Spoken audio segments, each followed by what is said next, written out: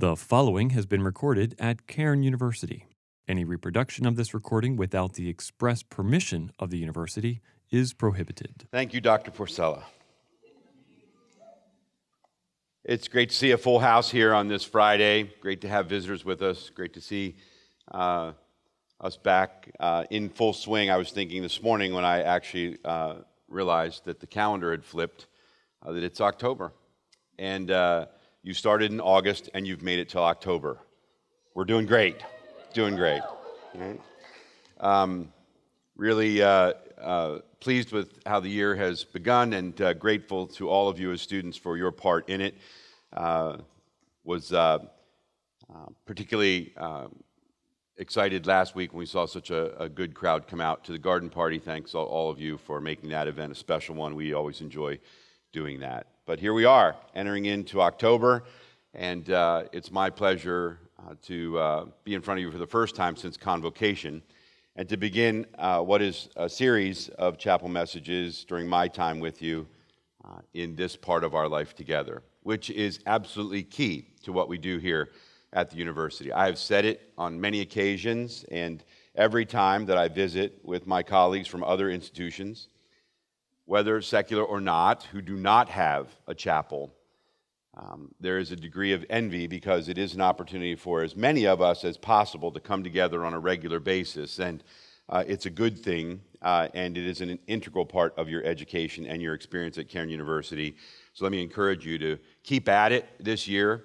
Last year, so many interruptions, and I think one of the ones that was the most disappointing to me was the impact and interruption on the chapel program. So I'm very grateful for those that are working hard to make it a good one this year, and would encourage you as students to stay engaged. And so those who are here in the room and those who are in 210 in the overflow area, greetings this morning as we begin what is a new series for me this semester, one that I'm entitling Some Things We May Have Forgotten, Reacquainting Ourselves with Key Biblical Truths.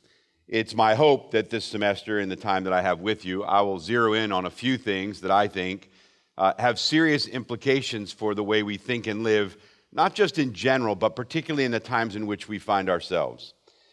We've been talking quite a bit amongst the faculty and staff and the Board of Trustees and others across the institution about how the context has changed. It's changed quite a bit from 30 years ago or more when I came here as a student. It's changed quite a bit from 26 or 27 years ago when I joined the faculty. It's changed quite a bit in the last 10 years, and I would argue that in the last 5 years and even less, the pace has picked up. The changes are more significant. The cultural things going on around us, the implications for us as Christians in living not just life, but in serving the Lord Jesus in this world have gotten more complex and more complicated. There are more things vying for our attention. There are more ideas swirling around. There are more pernicious kinds of influences on our Christian minds than perhaps at any time in my lifetime.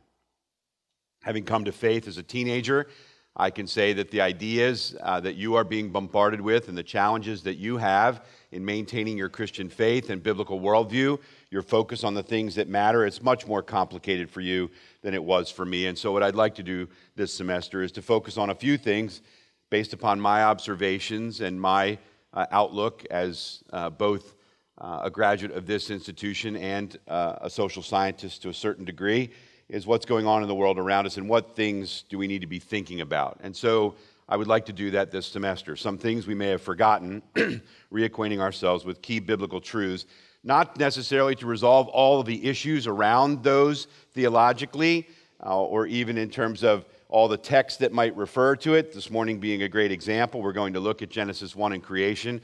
I am not going to answer all the questions.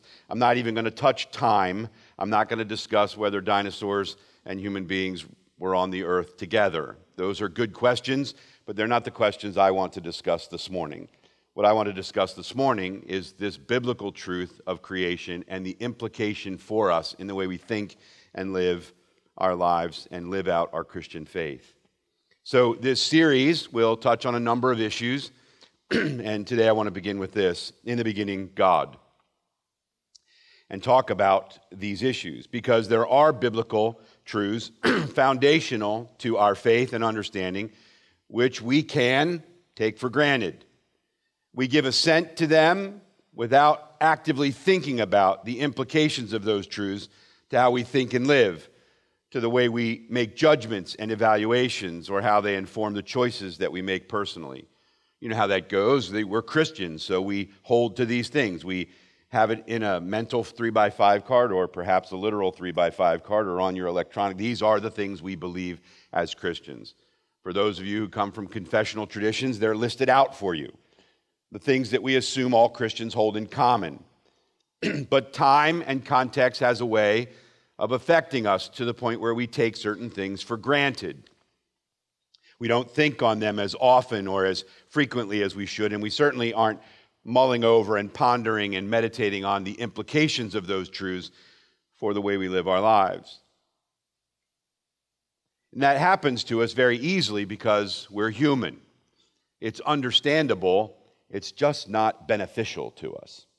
There's a good reason for it in terms of how we navigate life in a complicated world, but it is not to our benefit. If we simply assume that because we are Christians, we are necessarily living according to the implications of our stated beliefs, we're not demonstrating biblical mindedness. We need to live according to the truths we believe. This institution states right up front in its mission statement that we want you to be educated to serve Christ as biblically minded men and women. To be biblically minded isn't just saying that you give verbal assent to a set of statements. It means that you're thinking biblically about God, yourselves, and the world in which you live. And to do that requires a degree of intentionality and effort, even on the things that we take for granted or that we assume or we all hold in common. I think that creation and the biblical truth that God is maker and sustainer of all things is one such truth that we too often take for granted. We can too easily assume that because we're Christians, we have this one down. But do we live out our faith according to this truth? And so this morning I'd like to talk about some of the implications of that truth and the way that it should be played out. We do sort of think, well, we're Christians and we believe in the Bible, so we necessarily believe in creation, but are we thinking about the implications of that? Are we living according to it? Are we making judgments about ourselves and this world and other human beings according to what we believe to be true regarding creation? Obviously, the issue of creation is important to us as Christians, and I would argue important to us with regard to our salvation. Because the Apostle Paul draws a line between these things. In fact, the Apostle Paul, in making his case for the preeminence of Christ in Colossians chapter 1, verses 15 to 17, which is our one scripture, one university passage for the year, he draws a direct line between our Savior and creation. Therefore, there is a direct line and a direct connection between creation, the Creator, and our salvation and discipleship. It would be inconsistent on one level and incoherent, not integrated, not fully understanding the implications if we said, well, I'm all for Jesus and I'm all for faith in Him as Savior, but this creation thing, that's something completely different. That's old story stuff. That's a narrative from the Old Testament. It doesn't have any implications. I don't have to hold to that to be a Christian. But Paul says that Jesus is the one by whom and through whom and for whom all things were created. He is before all things, and in Him all things hold together. There is a direct line drawn between creation and Jesus, between creation and our salvation. You need to understand the God who has made redemption and salvation possible through the sacrifice of His Son as an atonement for our sins. That God is the creator and sustainer of all things. And Jesus is tied to that explicitly in the Scripture. He is not separate from it. In fact, Paul makes Jesus integral to it. Creation, then, is essential to our biblical worldview. In it, there's much to learn about God ourselves and the world in which we live. And it also is a call to faith and humility and submission to God's authority. Now, I think when we talk about creation, and particularly we're going to look at the passage that Dr. Porcella read for us, I often find that there's really not an unwillingness on the part of people to talk about creation.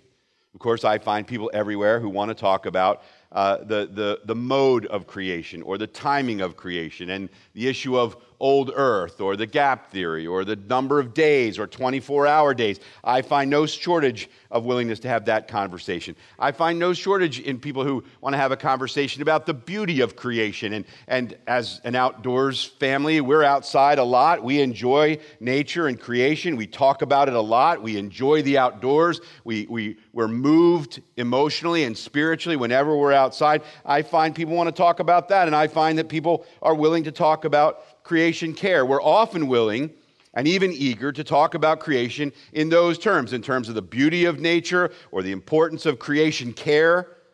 But the implications of creation go well beyond those things we prefer to talk about and speak to the way we view and think about ourselves, one another, and even God. This account in Genesis 1 is a powerful one. Genesis 1:1, in the beginning, God. We begin with this assumption. There is a God who exists eternally, and he's revealed himself to us in the Scripture. And from this, everything else springs forth. We do not assume that God is a figment of our own imagination or that somehow we created him to allow us to cope with the stress of life in a difficult world. God isn't patterned after our image. We're made in his image and likeness. And the Bible is very clear. In the beginning, God created all things.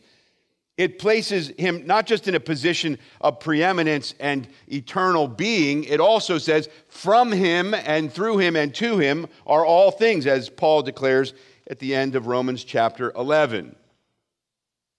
And so the creation narrative is an important one for us as Christians. It underscores the power and majesty and authority of God. This is something that we should celebrate. It's something for which he is to be worshiped. It's something for which he is to be revered. It doesn't make him a patriarchal tyrant. It makes him our Father and the source and sustainer of all life. It's important for us to come to terms with the fact that this biblical truth of creation should at once put in us this sense of awe and inspire us and move us, and also drive us to our knees in humble submission to this great God who made and sustains all things.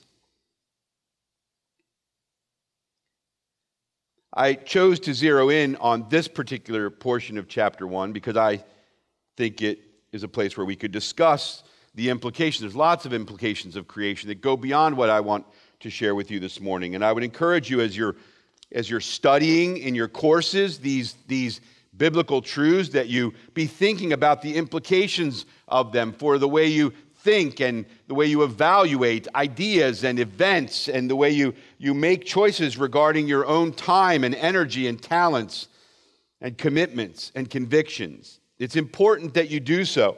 Theology is critical. You have to be thinking about it. It's not separate from life in a practical world. It shapes the way we understand it and the way we interact with it. And so as you're studying these things in your Bible and theology courses, think about the implications of these truths for the way you live your life.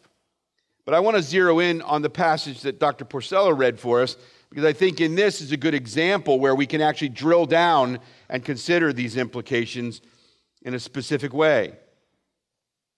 As was read beginning in verse 26, then God said, let us make man in our image, after our likeness, and let them have dominion over the fish of the sea and over the birds of the heavens and over the livestock and over all the earth and over every creeping thing that creeps on the earth.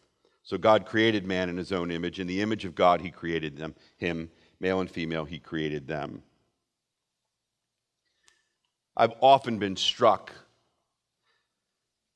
by the Bible's account of the creation of humanity.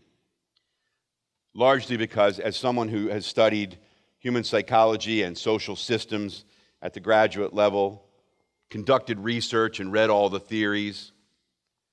There is a tendency in the world in which we live to elevate humanity to a place that it doesn't deserve, largely because it's a discipline that overlooks the place that humanity does deserve as that which is made in the image and likeness of God. There is a tendency to want to talk about the animal kingdom in a way that elevates it to a position that it does not deserve because we refuse to give it the place that it does deserve as what God chose to do to populate this planet with life. We are here. We don't disagree about that. Well, some might say, how do I know that I'm really here? But I don't want to go there this morning. What we really want to do is deal with this. We're all here. I've been in that class. If a tree falls in the wood, the whole thing, right? But we're all here.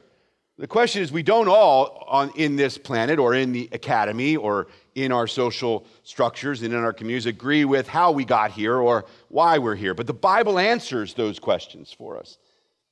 And it gives us something that is extremely powerful and important for us to understand. This passage that the Bible lays out here in the beginning about the creation of humanity has always struck me, particularly as someone studying in the social and behavioral sciences, because there's a very clear distinction between humanity and everything else that God created. When he says, let us make humankind in our image and likeness, it sets humankind apart from everything else. That's not said of anything else. It's not said of light and dark. It's not said of the mountains. It's not said of the water. It's not said of the plants or any creeping thing. Only humanity has this special moniker given to it that it is created in the image and likeness of God. And therefore, it is distinct from the rest of creation. It is to be elevated. It is to be looked at in a way that declares not just the creativity of God, but the very divine attributes of God and his character and his qualities. We are made in his image and likeness, different from all other things that are created. And the Bible records for us that we're even created in a different fashion, according to a different way. In Genesis 1, everything is created by God's voice. God speaks into existence every other element of creation. Humanity is formed with his own hands and has his life breathed into it. We are made in his image and likeness, and this is how we are to view humanity and one another. Very different from the rest of creation. Allow me to just sort of extrapolate a bit. God says, let there be light, and there is light. Let the mountains rise up, and they rise up. Let the sea stop here and go no further. All of those things. Let the waters teem with creatures. Let the earth be populated with plants. Let the creatures come forth. But with humanity, it's almost this picture that God stoops down and reaches into that dirt which he called into existence and shapes humankind and then breathes his life into it. The life of humanity is breathed into it by God himself. This should change the way we look at humanity. It doesn't mean, as we're going to talk about in a future message, we don't understand the impact of sin in the fall and that there is evil and it is manifest in humanity as much as anywhere else. That's not to be denied. But God made humankind in his image and likeness in a very intimate and powerfully intimate way. And that should affect our view of life, our view of human life. It means that when we look upon human creatures, human beings created in the image and likeness of God, we see something special. We see something in common. In our day, when so much is built upon identity and association, this is the thing that we hold in common as you. We are made in God's image and likeness. There's no room for judging one another based upon who you are, where you came from, what your background is, or the color of your skin. We are made in the image and likeness of God. We do not judge human beings' worth on anything other than that, made in the image and likeness of God. That doesn't mean we don't deal with the issue of admonishment and exhortation and the reality of sin and the impact of it. But when we're talking about value and we're talking about worth, we do not look upon those external factors. We don't look for that issue of identity that comes from humankind. We look for the identity that we find in God. We are made in His image and likeness. How much would change in the world if we actually did that?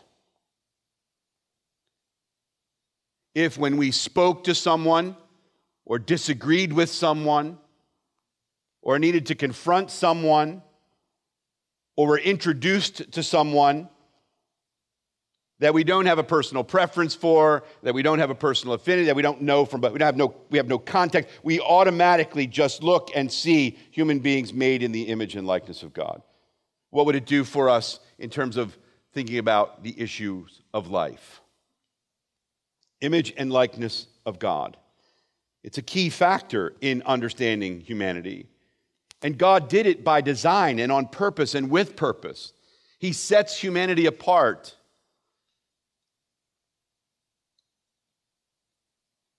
I also think it's important to understand that the creation of humanity in the image and likeness of God is by design and with specific purpose. We're created to have dominion over the earth, to be fruitful and multiply, and to enjoy all that God has created for us.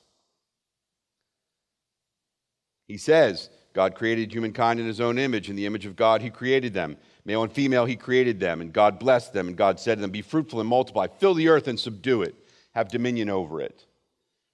You know, when I was a student here, I had to write, one of the first papers that I had to write when I came here was on what this passage meant, the image and likeness of God in humankind. Was it the issue of soul and spirit? Was it emotional, volitional, intellectual? All those things that are part of those discussions. And all those things are part of a good, robust discussion about our anthropology and understanding our view of humankind in light of this passage. But God spells it out. He says, let us make mankind in our image and let them rule. God is the ruler of all. He has dominion over all things. And He created humankind on purpose and with a purpose. They were to be fruitful and multiply, to populate the earth and to exercise dominion over it, to care for it, yes, but also to have authority over it. In fact, in Genesis 2, we see Adam naming the animals. God gives Adam the authority to name the creatures that are brought to him, and by that name they would be called. Adam has vested in him authority by God, who is the authority, and all of that exists prior to the fall. So, if we think about this, humankind made in the image and likeness of God, image bearers, we look at every human being through that lens as having value, worth, and dignity because we are made in the image and likeness of God. But also then, what we do is when we look at what ails society, we don't find it that it's in the systems and structures and authority. Those things existed prior to the fall. They are corrupted by sin in the fall, but God has authority. He speaks things into existence, and He shapes humankind with His own hands, and He gives them a purpose on the earth, and now He says to them, go, be fruitful and multiply, and have dominion over the earth. We were made to work. We were working before the fall. In fact, Genesis 2 said God looked out and there was no one to work the earth, and so He created humankind in His image and likeness. We were given a purpose to do the work of God and to exercise dominion over the earth. God gives us the inclination and ability to mold and to shape and to form. Those of you who are in the room who are artists and athletes, you know this because you're creating things with your own hands and in your own minds and with your own bodies. Whether it's a piece of sculpture or a piece of art or you're performing a piece of music or you're performing a maneuver on the courts or on the fields, you know you have that inclination and ability to mold and shape and form your world. We all do, whether you're an artist and an athlete or not. We arrange our food on our plate a particular way. We choose how we're going to dress. God gives us the inclination and ability to mold. That's found in Him. It's not found in the dignity and the existential worth of a human being apart from God. All aesthetic endeavors are a manifestation of the divine image in humankind. All endeavors to order society and to create culture is a manifestation of the divine image in humankind. It isn't just the way we evaluate one another and the worth and dignity we assign to one another created in the image and likeness of God. It's looking at human institutions and structures and creativity and aesthetics and all those things that we do. We do not have art and music at this institution to prove to the world that we're as sophisticated as they are. We have art and music here because we are made in the image and likeness of a divine creator, and we are given the inclination and ability to create. There's a theological reason behind it. It's not to impress anybody. It's to say this is what we do as human beings because we are made in the image and likeness of God. But there's something else here that I want you to think about with regard to the implication. By his design, he created human beings, male and female. This he does on purpose, according to his purpose. This he does by divine authority. This he does for our good. And he declares it to be very good. How could we as creatures then question the Creator when he has spoken so definitively and so powerfully and so beautifully? The Bible's very clear. God says, so let us make mankind in our image after our likeness and let them have dominion. And so God created man in his own image. In the image of God, he created him, male and female, he created them. Genesis 2 gives us the account of the creation of Eve from Adam's rib, and the two shall become one flesh. This is God's design. Marriage and maleness and femaleness are not a social construction created by our secular culture. It is sourced in the creation by Almighty God. By Almighty God. Human sexuality, even sexual pleasure, is sourced in the beautiful, powerful, authoritative creation of Almighty God. Distorted, perverted, twisted, manipulated, absolutely. Sin in the fall's reach is extensive. But God made human beings, male and female, for one another by his design, on purpose and for a purpose. When we're thinking about the implications of this world around us, it would tend to have us think that we get to decide. But we are made, all things are made by God, who is Almighty God. And every hymn that is written that reflects on creation isn't just about trees and leaves and streams and rocks.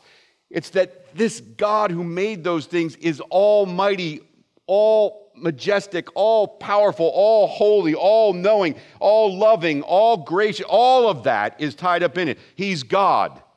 And what he's created, he said, as Dr. Porcella read for us, he declared as good and then very good. We cannot allow the times in which we find ourselves tear at this most important key biblical truth.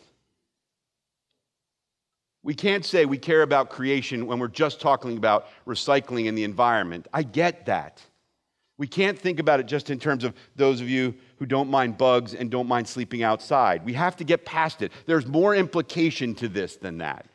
It strikes at our very worldview and understanding of ourselves and one another and the world in which we live, and even God himself. Years ago, when I was coming up and being discipled, I was teaching horsemanship and training horses, and I was doing something in a lesson for certification where I was way over my head. And the clinic instructor came to correct me, and I did not take it well because I'm human. And I pushed back on his exhortations, which became a stronger admonition and then became a correction and then became a restriction, where he sat me down and didn't let me continue the lesson. He was the authority in the arena. He was minding the safety of well-being of the students, and his conclusion was that I was in over my head and that I was jeopardizing the safety of the students that I was teaching. And he was right. But he pulled me aside and said, I know you have a problem with this, and I want to leave you with this one thing. The way in which you act and react toward earthly authority is probably indicative of the way you feel about heavenly authority, and it turned me inside out. Because I had been struggling spiritually, saw God as a great facilitator of my plans, goals, and abilities. But what creation tells us is that He's Almighty God, creator and sustainer of life. And before Him, we are to humbly submit ourselves. As we think about creation, about the beauty of it, but also the implications of it, we should be led to a posture of humility and submission to God, His Son, Jesus Christ, who was before all things and in whom all things hold together. Don't think about creation as some abstract theology that you must give assent to as a Christian. Understand it to be an integral part of your faith and your worldview, that it should shape the way you view other human beings. It should shape the way you view your time and purpose on this earth, and it should shape the way you view God as the Father of all, the maker and sustainer of life. Let's pray. Father in heaven, we indeed thank you for your goodness and grace to us and for your mercies which are new every morning. We thank you for the testimony that your creation is to your goodness, to your grace, to your mercy, to your loving kindness, to your majesty, to your power. We thank you for all these things. And Father, we ask for the grace to worship you as you ought to be worshiped, that we would think of you as our maker and sustainer, that we would see you as Almighty God, that we would see ourselves and one another as creatures made in your image and likeness, and treat one another accordingly, and think about one another accordingly. Father, we thank you for this divine image which we bear, and we pray that we would be good stewards of the gifts and abilities, the inclinations that you give us to mold and to shape and to form. We pray that we would bring those into submission to you and to your holy word, that your Spirit would be at work in us to do good works according to your good and right word. And Father, we pray for the grace to look to you as our Father and Creator, to worship you and to praise you, to show you love and appreciation for all that we have from you, for all that is sustained by you, and for all that you created for your glory. Most importantly, we thank you for your Son, Jesus Christ, who is before all things and in whom all things hold together. And we thank you for all that is ours in and through him. Especially, Father, we think of our redemption and forgiveness and the promise of eternal life. Make us grateful this day. Give us what we need to reflect upon these truths in an honest way, we pray. In Christ's name, amen. Have a great weekend.